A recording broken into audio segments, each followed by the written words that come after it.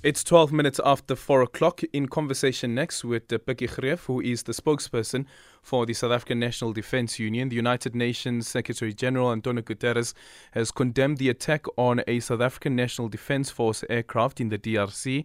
A member of the crew died and another one was injured when an Oryx helicopter came under fire on the way to the airport in Goma.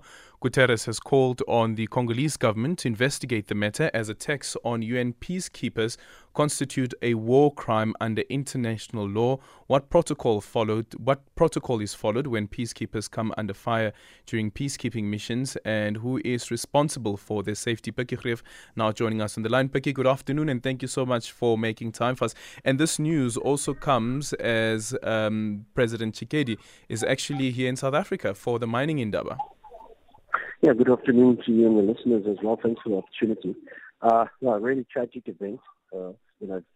SADF member losing his life in this attack on the helicopter. And I think we must stress here that this Oryx helicopter, of course, for those of your listeners who aren't up to speed with these kinds of things, the Oryx is a transport craft. It's not a combat craft. So that makes the attack even more cowardly. Usually these kinds of aircraft are accompanied by attack helicopters, which in this case it was not. And there's some funding issues in this UN deployment, partly brought along by the United States in the past few years, cutting their spending on the UN peacekeeping force there in the DRC. So there was no fighting aircraft accompanying it. Then who takes responsibility? Because ordinarily that's the procedure. That is what's supposed to happen. Yeah, I think the mission of the UN in the DRC should take the responsibility for that. Of course, it's not a time to be pointing fingers, but it's the reality. The reality is that there should have been aircraft accompanying this helicopter by means, meaning that would have stopped any attack from taking place anyway, but at least there would have been some protection. Mm-hmm. At this stage, our soldiers are really endangered in flying unaccompanied on these kinds of missions. Yeah. We still don't know who's behind this attack, but we, of course, have been seeing the clashes that have been taking place in the Congo and also the escalation of that. And there's also the M23 dynamic that could be at play here. Has the union been informed of any such information?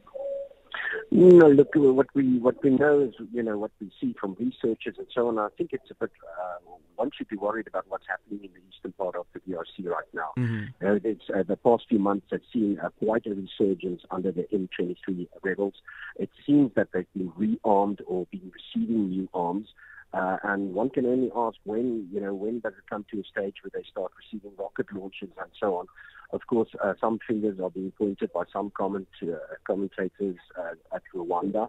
And we know that because M23 has historic ties, has ethnic ties to Rwanda in the sense that it basically consists of people of the Tutsi ethnic origin who have some political demands in the DRC. Mm-hmm, mm-hmm. So what would what I wanted to say is what is worrying is that they seem to be receiving arms, more sophisticated arms, and they seem to be their planning is quite good, not as it was in the past, fractured, and they seem to be getting awfully close to Goma. If you look at where this attack occurred, it's only a couple of miles outside of Goma, which of course is the stronghold of the UN forces at this stage. Yeah. So with this incident that has happened now, the statement from the United Nations, and also the ever-present threat of an M23 attack as well, should there be a sit-down around all of the stakeholders, re-evaluate the peacekeeping mission? I think they should reevaluate the peacekeeping mission, but also, the fact of the matter is the peacekeeping mission was premised on the two parties, the various parties, of which the main is M23 and the DRC government, having reached an agreement in 2012.